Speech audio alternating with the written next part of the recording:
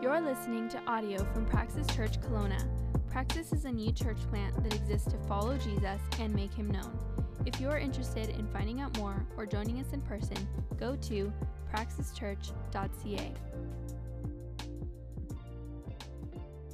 If I haven't had a chance to meet you, my name is Josh, the pastor here at Praxis. First-time guests, visitors, big warm welcome to you. Glad that you're here with us.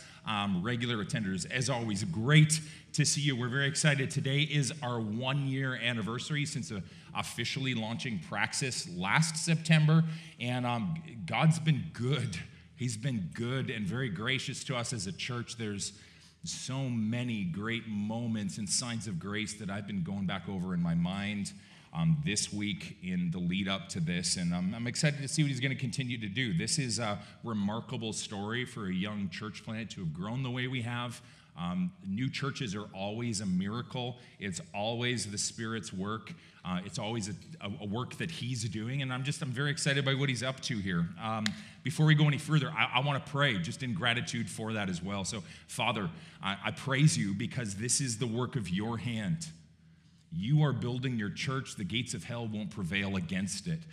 You are doing a great work here, and I pray this morning as we open the Word up, as we enter into a new series, as we discuss some really heavy topics in our culture, would you give us grace? We pray for your grace to go ahead of us as we go into the year ahead, and I pray for your grace this morning as we spend some time now in a discussion and in your Word, and I pray it in the great name of Jesus. Amen. Well, if you come here regularly, if you've even been here once before, you know kind of our MO is that we just go line by line through books of the Bible. That's what we want to be known for. That's what we've done since we began. We started in Philippians, we went to James, we moved on to Sermon on the Mount, and then we just finished 1 Timothy. This is kind of the pattern. We believe this is God's Word. We're doing something a little different right now. We're beginning a series, and we're going to be in the Bible going throughout it, but we're addressing some topics. And if you've seen any of our social media campaign, anything that's went along with this, some of the promotion we've had here the last weeks, we're started a series called Doubting, examining the questions that hinder belief. And you might be wondering, aren't churches supposed to talk about faith? Why talk about doubt? I thought churches we're against doubt. Why do an entire series on it?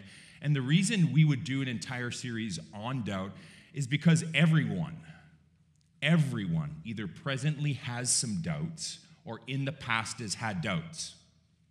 Everyone. Many of us, though, we've been told not to talk about these things, to ignore them. And the thing is when you ignore your doubts, they don't die.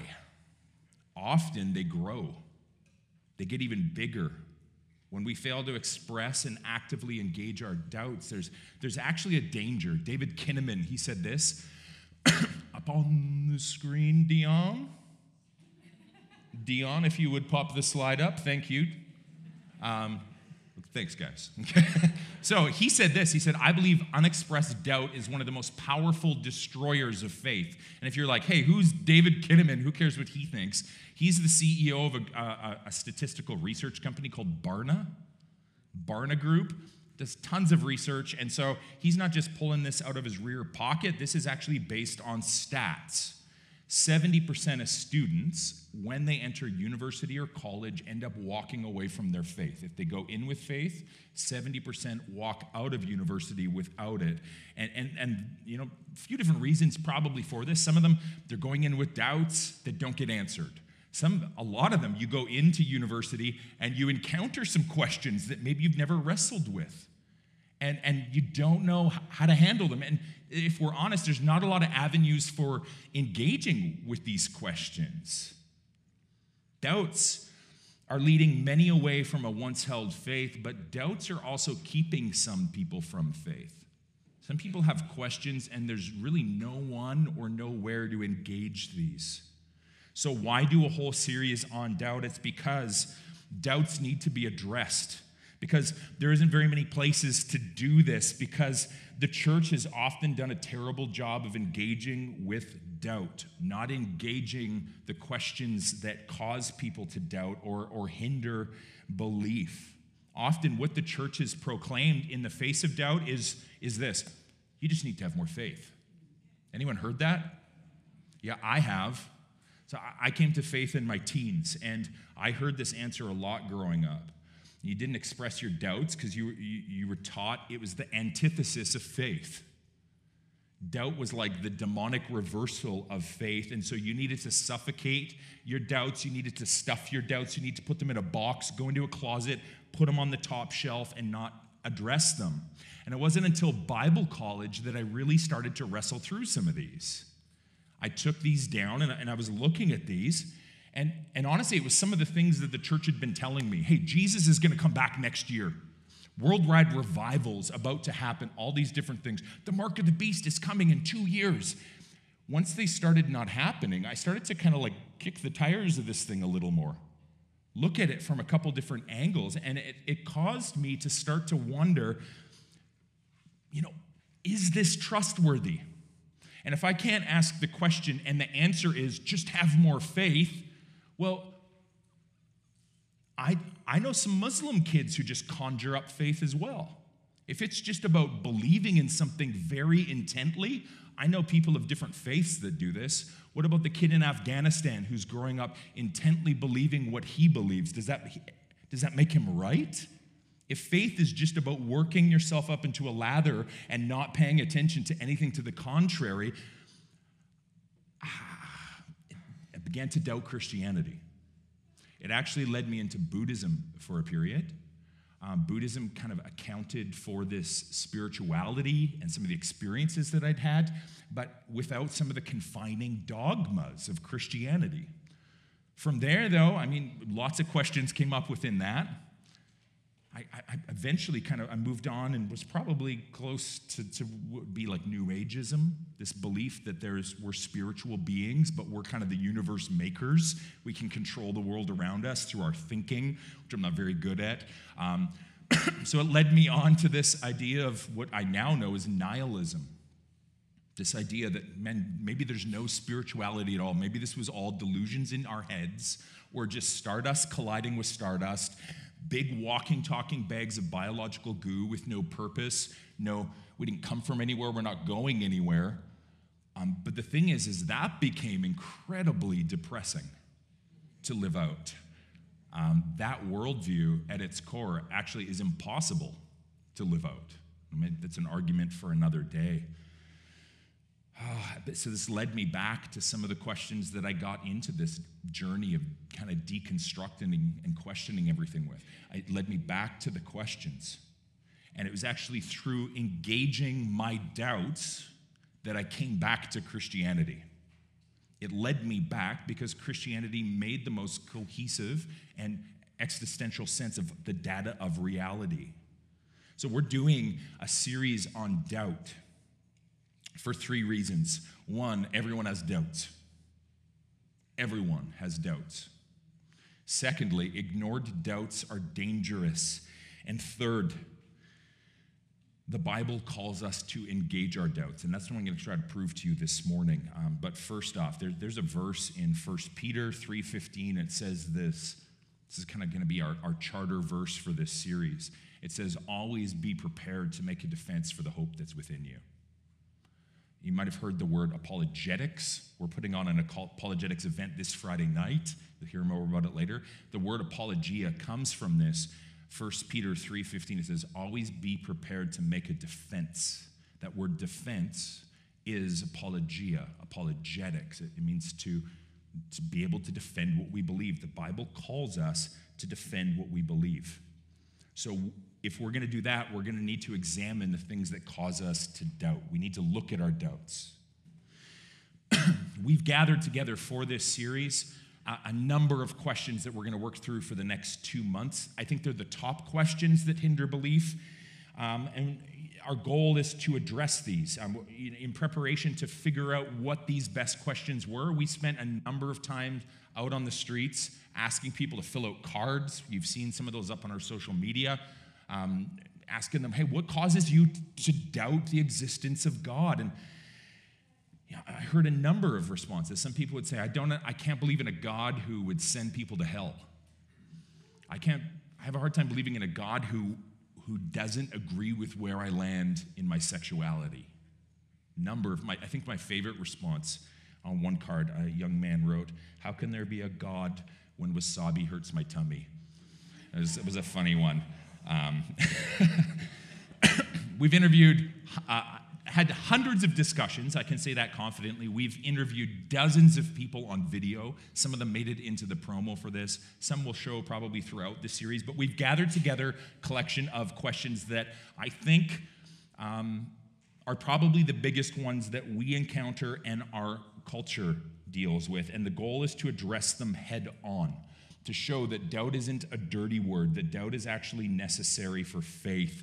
Questioning one's belief is actually required if we want to know that what we believe is true. So we've gathered these questions together, but I want to ask you, as we kick this series off, what are your doubts? What has caused you to doubt? Maybe now, maybe in the past. Maybe right now you're thinking, am I believing a lie? And I've been there. But is this real, or is this just some like big crazy dog and pony show that I get caught up in every week? If you're here and you're a Christian, what makes you question your faith? But if you're here and you're a skeptic, I want to ask you, what makes you doubt the existence of God? And we know that we have both in the room, and I love that. You might be thinking, how could an all-powerful God send people to hell? It might be something very practical. Why did my spouse leave? Why did my child have to die? Why did my business fail? It could be something different. It could be, how do we know this is actually God's word and it wasn't manipulated somewhere along the line? It could be, how could God allow evil in the universe? Bigger existential questions. How do I know Christianity is the right religion? There's a lot of them. Could I be wrong about God? Could I be wrong about Jesus? I want to encourage you to pull your doubts down off the shelf for this series and examine them. And I know for some this is going to feel sacrilegious because of the message that the church has preached for so long. Often we think faith is something that we have despite evidence. So it's just something we have. Forget the evidence. You got to just have faith. This is what Mormons teach. Mormons, when addressing questions, they point back to the basis for their belief as burning in the bosom is the language they use, which in English just means like an initial feeling that you have that caused you to come. And so they would say, you're encountering doubt, don't trust the burning in your bosom. Trust your initial experience and that feeling you felt, the flutters or the tingles or whatever you had. And if you've grown up around the church, maybe the charismatic movement, a lot of this is the same thing that goes on there. You encounter a doubt and you go, but didn't you have that crazy experience? Weren't you slain in the Spirit? Didn't you have that emotional encounter? Didn't you get a prophetic word? Didn't you give a prophetic word? That becomes the basis for our faith. But man, I can't count the number of people I've seen dejected from Christianity who grew up with that as the basis for their hope. Because eventually the emotionalism dies and the momentum that was carrying them and holding them in the seat stops and they go straight through the windshield. Because they weren't actually held in the car by a seatbelt of truth or reason or facts. They were held in by emotional experience. And you get to the point where you go, Jesus didn't come back again. Worldwide revival didn't happen. I don't want to show up on Sunday and see the prophet shake her head back and forth really fast anymore and get called forward to get slain in the Spirit for the umpteenth time. I'm done with this. And the message is, well, just trust your experience, despite the facts. This is not what faith is, though, but this is how many inside and outside of the church think this is how they would define it. Richard Dawkins, he said this: faith is the great cop-out, the great excuse to evade the need to think and evaluate evidence. Faith is the belief in spite of, even perhaps because of, the lack of evidence. Sam Harris, he said this: faith is generally nothing more than the permission religious people give one another to believe things strongly without evidence. Mark Twain, he said, faith is believing in what you know ain't true. Faith, for many, it's the absence, it's belief in the absence of evidence. But this isn't what faith is. Faith is not belief in the absence of evidence. It's a trust in the presence of evidence. Alistair McGrath hits it on the nail on the head. He says, faith is not belief without proof, but trust without reservations. It's a trust in a God who has shown himself worthy of that trust. Faith doesn't require that we shut our brain off. It actually requires, in our day and age, that we turn our brain on. So, hear me say this. We need to critically examine the things that we put our trust in. And we should do that with our faith as well. We should do that with all things. I got a picture here of someone who didn't critically examine a chair before they sat on it, and should have.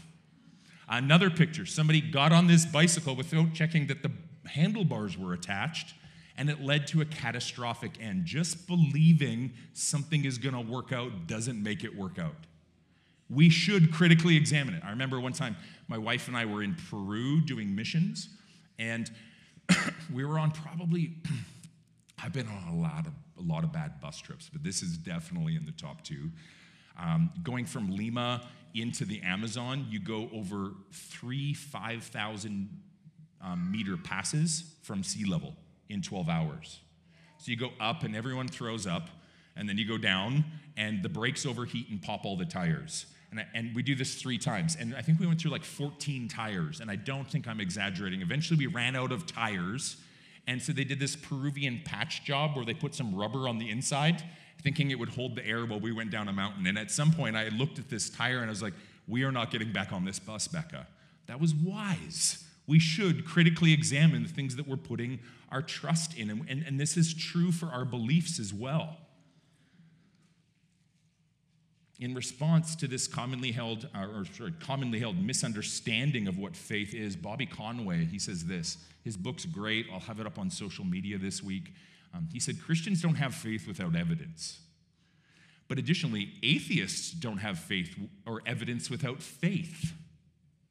One difference between an atheist and the Christian is that the atheist has 2 blind spots. He thinks Christians don't have evidence, and he doesn't think that he has faith. And it can be really hard to see when you're doubly blind.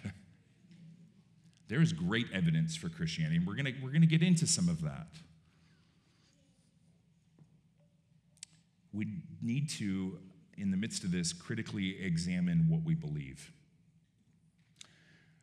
This doesn't mean that doubt is a merit badge.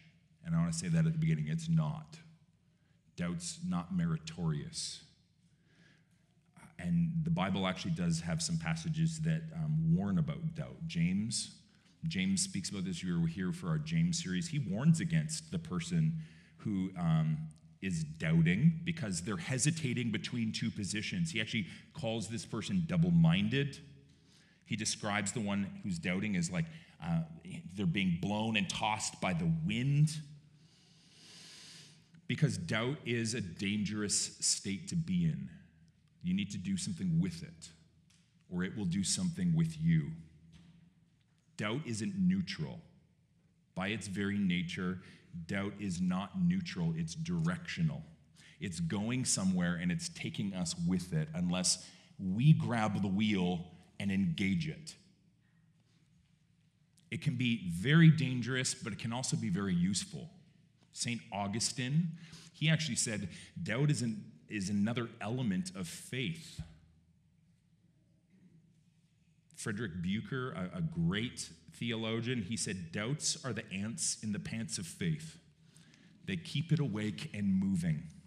And so I want to look at doubt a little bit more closely here. There's a few different ways that we experience doubt. I'm borrowing these from Bobby Conway's book, which I'm going to put up on social media. But 3 different ways that we experience doubt. The first is emotional doubt. This is doubt that plays with our emotions. So we might go, why did that person die? Why did they leave me? Why did God allow my career to end up where it is? Why did God make me this way? Why do I have these feelings? These are things that cause us to emotionally doubt. This doubt, it arises when we encounter something that's hard to experientially reconcile with what we think we know about God or what we know about God. There's a disconnect, and it causes an emotional response. This is emotional doubt. But then there's intellectual doubt. This is doubt that engages our held logical beliefs and assumptions. And so things that we think and then that are contradictory with what the Bible says, or things that the Bible says that are contradictory with what our culture says, they can cause intellectual doubt. Has science disproved Christianity is real? The historical record in the Bible, has that all been disproved? It's intellectual doubt. How could God be eternal? That hurts my brain. How can he be omnipresent? Nothing else is. What about the texts of the Bible that seem to contradict one another? This is intellectual doubt.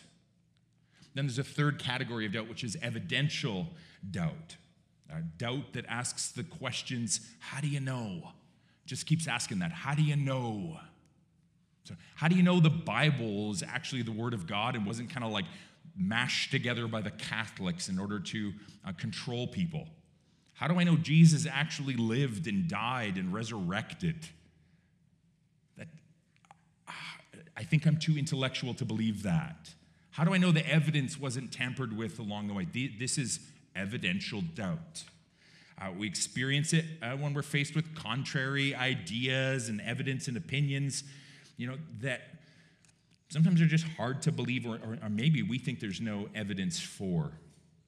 We need to, with our doubt, those doubts that I asked you if you have, dissect them and see how they function, what the core of them is. Now, you might come and say, well, my doubt is that this is actually the Word of God. And you could be there because that's an evidential doubt for you, or you could be there because it's an emotional doubt. You could be in the midst of an affair and going, I don't want this to be true because I want this thing. And it's an emotional doubt and not an evidential doubt. So we need to dissect it. We need to dissect and see what it is. Mark Twain, he said, it's not the parts of the Bible that I don't understand that worry me. It's the parts of the Bible that I do understand that worry me, which is, me too. I think most of us. Again, the question, what kind of doubt are you experiencing? Which direction is that doubt taking you? It's taking you somewhere. It's either deepening your faith or it's drawing you away. And here's the thing. We all probably know someone who's walked away from faith. I know a lot. Lots of famous people recently have been walking away from faith. If you know Marty Sampson, he was a worship leader for Hillsong, left the faith. And it caused many to question, hey, how could this person who led me in worshiping God for so many years suddenly turn? Anyone remember DC Talk? They had that one good song in like 95 and then no others. Yeah, okay. The lead singer of that, Kevin Max Smith, walked away from faith. He's not a Jesus freak anymore. Dustin Kensrue, one of my favorite modern worship artists, walked away from faith. Josh Harris, author, some of you might have read, walked away from faith. He was actually attending our church in Vancouver. Then he walked away from faith. Actually, another famous person this week. I don't know if you've heard the news of this yet. If you're listening to this on the podcast, I encourage you to just pull over, or if riding a bike, pull over and sit down. This is a heavy one. Britney Spears let the public know she's no longer a Christian, which is shocking, right? Because we all knew she was this good Christian girl. But it's funny, but it's sad too, because the thing that she says led her away from faith was the experiences she had in her childhood. How could there be a God when that junk happened to me? What type of doubt do you have? Which direction is it taking you? Have you stuffed it? Is it sitting on a shelf? Listen, doubt is active all the time. Doubt, the word, is a verb. It's an action word. It's doing something. It's taking you one direction or another. It can be deconstructing your whole life, or it can be a very useful tool. Which direction is it taking you? I want to ask you, open your Bibles up if you have one. John 20. John 20. Many of us, we think the Bible doesn't address this. Again, we shouldn't bring our doubts. I want to show you something different here, a very encouraging verse. If you don't have a Bible, we have some in the back. If you don't want to go grab it, I'm going to have some verses up on the screen for you. But that Bible is our gift to you if you don't own one on your way out this morning. John 20. Let me get there. John 20, we're going to begin in verse 11. Okay, so this starts, just read it. Mary stood, Jesus has just been crucified, put in the tomb, and Mary stood weeping outside the tomb. And as she wept, she stooped to look into it, and she saw two angels and sitting where the body of Jesus had been lain. And she said, they said to her, "Woman, why are you weeping?" And she said, "They've taken my Lord, and I don't know where they've laid him." Look at what she's experiencing here. It's an emotional doubt. What's happened? My Lord, my friend. She's grieving. Read on though. Having said this, she turned around and she saw Jesus standing. She didn't know it was Jesus, and he said to her, "Woman, why are you weeping? Whom are you seeking?" She supposed him to be the gardener, so she said, "Sir, if you've carried him somewhere, please tell me where. Please tell me." She misses Jesus. She's so engulfed in her emotional doubt that she's missing him. But notice Jesus. He's there in the midst of her doubt, in the face of her voicing her doubt. Look at what he says in verse 16. Jesus said to her, "Mary." And she turned around and said to him in Aramaic, "Rabboni," which means teacher. And he said to her, "Don't cling to me, for I've not yet ascended to the Father, but go to my brothers and say to them, I am ascending to my Father and your Father, to my God and your God." Mary Magdalene went and announced to the disciples, "I have seen the Lord." Jesus pursues her in her emotional doubting. He cares. Sometimes, though, we're so caught up in the emotion of our doubt that we can fail to turn around and see the answer to our doubt standing right there. Read on. We're going to jump to verse 19 here. Jesus, so it goes on to say, on the evening of that day, the first day of the week, the doors were locked where the disciples were for fear of the Jews. Pause. The disciples are hiding. Their Messiah, the one they've been following for 3.5 years, is dead, and they go hole up in a house and lock the doors. Jesus was killed. They're confused. They thought he was going to lead a revolution against Rome, and he didn't. They thought he was going to usher in political peace. He didn't. And now they're hiding. They are experiencing intellectual doubt. The way they thought of Jesus doesn't match up with Jesus in reality, and so they begin to intellectually doubt. But look at what happens at the end of verse 19. So they're hiding. Jesus came and stood among them and said, "Peace be with you." In the midst of their intellectual doubt, God's not absent. He's present. He shows up. He pursues them in their doubt. Their doubt doesn't disqualify them. He doesn't say, "How dare you doubt?" He comes and he addresses it, and look at what he says in verse 20. After he had said, "Peace be with you," he showed them his hands, his side. And then the disciples saw the Lord. They saw the Lord. He gives them evidence. He gives them evidence. Look at what verse 24 goes on to say, though. Thomas, one of the 12, called the twin, was not with them when Jesus came. So the other disciples, they told him what happened. "We've seen the Lord." But he said to them, "Unless I see his hands, the mark of the nails, place my finger in the mark of those nails, and place my hand in his side, I will never believe." This is kind of crass. If you didn't pick up on that, it's kind of rude. But what it shows us is he's given up hope. Hey, at this point, I think Thomas thinks Jesus is a sham. He died. He's not who you said. You said you saw him back from the dead. That does not match up. I can't believe that. He's evidential doubt. He's an evidential doubt, but look at what Jesus does. 8 days later, and that's important to note, 8 days. Sometimes we're in doubt for a while. 8 days. Jesus showed up to Mary like that. Showed up to the disciples quickly thereafter. Sometimes we're in doubt for a while, but look at Jesus. 8 days later, the disciples were inside. Thomas was with them. And although the doors were locked, Jesus came and stood among them and said, "Peace be with you." Then he said to Thomas, "Put your finger here.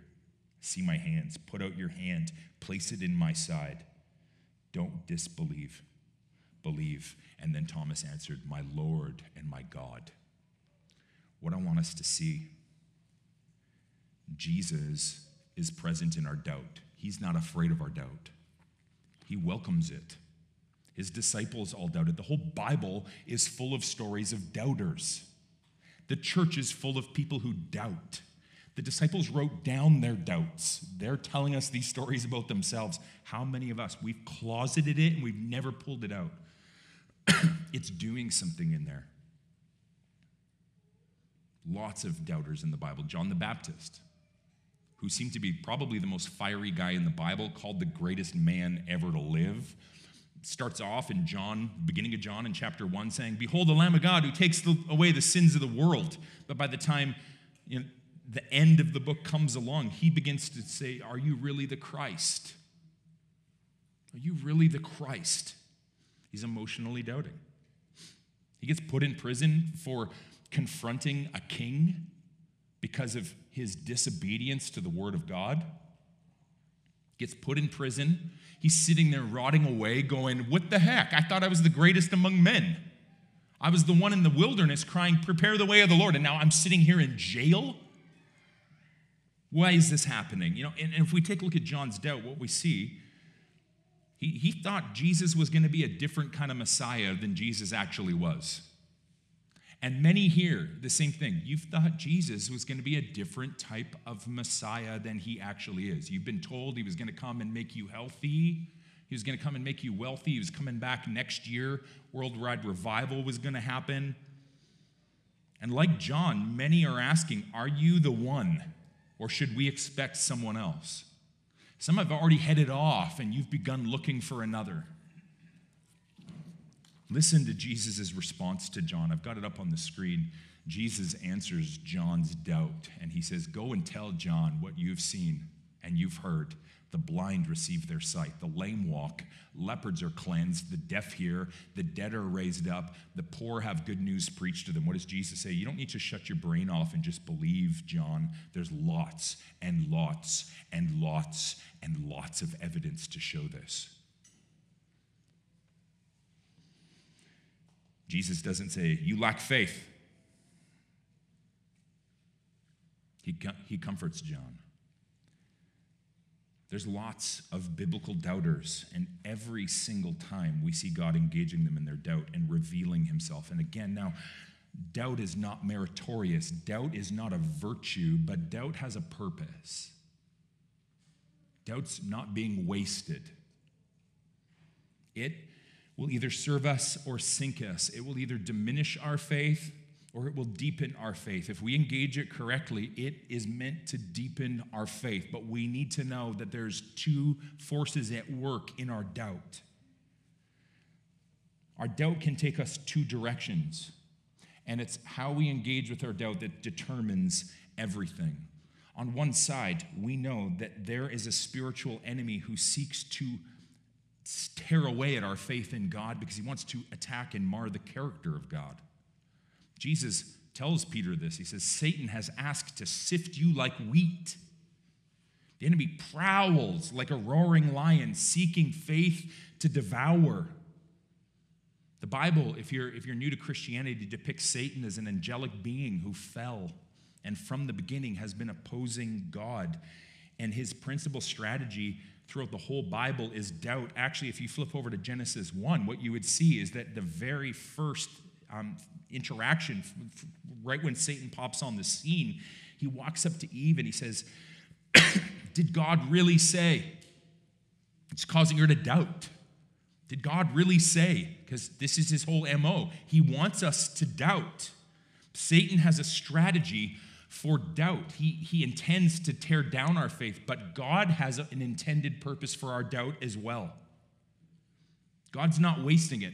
God intends doubt for a purpose. He wants to deepen our faith. And my favorite story of this, I think, is actually, it's in John as well. We find Nicodemus. Nicodemus, if you remember him early on in John 8, he's actually part of the opposition to Jesus. He's part of the opposition party. He shows up, though, one night in secret. Doesn't want people to know he's kind of checking this out. Some of you, maybe you're like Googling at night questions about Jesus. It's like that. But he shows up right to Jesus, and he begins to ask him questions. He's doubting, how could this? How could this? He starts as a doubter who's engaging his doubt. And by 11 chapters later in John 19, after Jesus has been crucified, after his disciples have tucked tail and hid in an upper room, it's Nicodemus who shows up with spices to bury Jesus. He's turned from part of the opposition party to a disciple of Jesus. And this is the story that's played out over and over and over throughout history. People start out as doubters, and then they come to faith. St. Augustine, modernly, Lee Strobel. Some of you have read his book, Case for Christ. This investigative journalist comes in as a skeptic, through evidence comes to faith. This story plays out over and over and over because they were willing to engage their own doubts about their own worldview. Actually, a prof at Harvard, Tyler Vanderweel, he said this: any educated person should, at some point, critically examine the claims for Christianity and should be able to explain why he or she does or does not believe them. We should. This is the pattern C.S. Lewis followed. If you're familiar with Lewis, he actually started out as a Christian, or growing up kind of loosely in a Christian family, had a terrible event happen, kind of had that emotional doubt, walked away from the faith. I believe it was at age 11. And it wasn't until much later in life he began to question his own worldview, and he began to ask critical questions of Christianity. It was because they satisfactorily answered them that he came back to faith. Questioning's not bad. Actually, questioning one's faith led to the Reformation of the church, the story of Martin Luther, if you're familiar with it. Catholic priest who began to question everything. And through this questioning, engaging his doubts, he actually brought about the Reformation. He pulled Christianity back from the captivity and the modified version that the Catholics had transformed it into, and he reformed the church back to match up with the biblical description of the Bible. Many people are deconstructing their faith. They're asking questions, but they're failing to reconstruct. And both need to happen. It's no good just to take something apart. You need to put it back together. I had a washing machine in my garage for way too long. I just took it apart and I just left it there. But the thing is, my clothes weren't getting clean. My garage floor was covered. It didn't help me to just take it apart. At some point, you need to put the darn thing back together. And some here, you're deconstructing your faith. It's a part on the floor of the garage. It's sitting there. Your questions are unanswered. The doubts are being treated like pets. Pets that you're feeding rather than vermin to exterminate.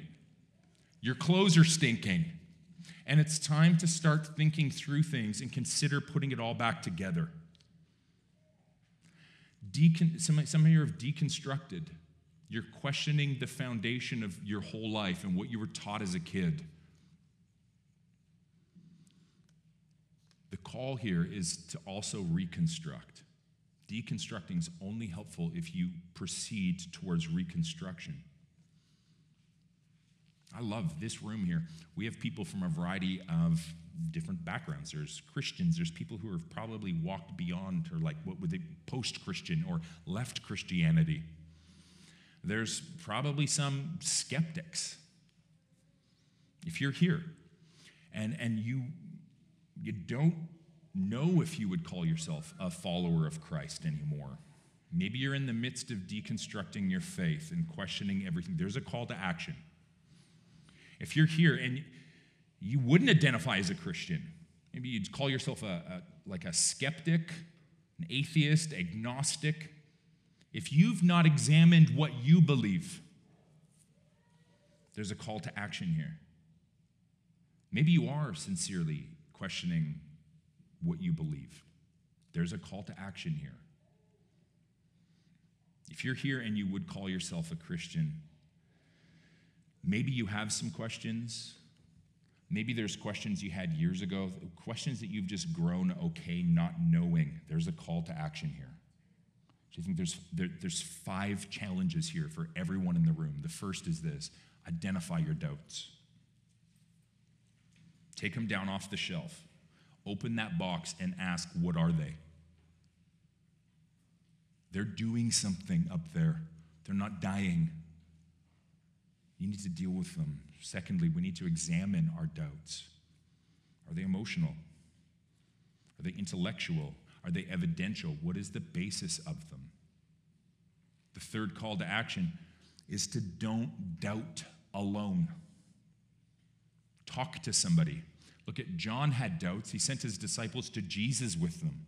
Find some friends who will go to Jesus with you, who will help you take a look at these and go, can you help me find answers to my doubts? Don't do it alone. Fourth call to action is to just engage it. Engage with it. Grab the wheel. Don't let it drive you. Drive it. People have had doubts for millennia. There is answers out there. If you need help finding resources, we'll want to help you. I can recommend good books. I'm happy to grab a coffee with you. Engage this doubt. And the last call is very important. It's doubt towards faith. Don't sit passively asleep in the passenger side. Grab the wheel. Satan has a strategy for doubt, and it's to diminish our faith, and he wants to pull us over into hopelessness, and this is where it leads. Hopelessness. A worldview devoid of God is hopeless. I've chased those paths down. A worldview devoid of God does not provide answers for the way we live. There's no way to account for morality. You have no meaning. You have no purpose. You're going nowhere. You came from nowhere. A worldview devoid of God is not a fun worldview to live out. Satan has a strategy to steer you there. God has a design, though, as well. And he wants to deepen your faith. In this season of doubt that you might be going through, God has a purpose. The band's going to come up now, and I want to respond, but before we do this, I want to read to you from Psalm 23. We already read a portion of it at the beginning. I want to read some more of it because I find a lot of hope here in these seasons when I experience doubt, when I'm low. Listen to it. So it says, "The Lord is my shepherd, I shall not want. He makes me lie down in green pastures. He leads me beside still waters. He restores my soul. He leads me in paths of righteousness for his name's sake." He's painting a picture of the Lord as a shepherd leading a sheep. We're that sheep. He's leading us. But then it says, even though I walk through the valley of the shadow of death. Here's what it's saying. You're going to go through valleys. They're going to be scary. You might call them a shadow of death. There's predators on the hills waiting to pounce. That's a scary place to be if it were not for the fact that the Lord is with you. I will fear no evil. You are with me. And this, you prepare a table before me in the presence of my enemies. You anoint my head with oil. My cup overflows. Surely goodness and mercy will follow me all the days of my life, and I will dwell in the house of the Lord forever. If you're going through a season of doubt, a valley that you would call a shadow, notice the Lord is with you. He's not absent. He's not disappointed with you. He's in your doubt with you, and he has a purpose in it. And so I want to, if you're here and a Christian, draw your attention back to the shepherd who walks with you. If you're here and maybe your heart is feeling numb, the valley's worn at you, you're tired, I want to just, as we move into a time of response, call you to call out to the one who says he cares. Call out to the one who in his word says he's journeying with you. Call out to the one who has a tableland prepared, high green fields for you on the other side of this doubt. Let me close us in a word of prayer. Father, I thank you that you are our good shepherd. Thank you that your word is true, that you are the one who upholds the universe by the word of your power, and that there's nothing that can snatch us out of your hand. You are a good, faithful shepherd, and I thank you that you're not afraid of doubt. I pray for those who are in the room experiencing doubt and have been hiding in it. I pray that this series would provide a way of us deepening our faith, anchoring more fully in the hope that you are the real God of the universe who cares and journeys with us.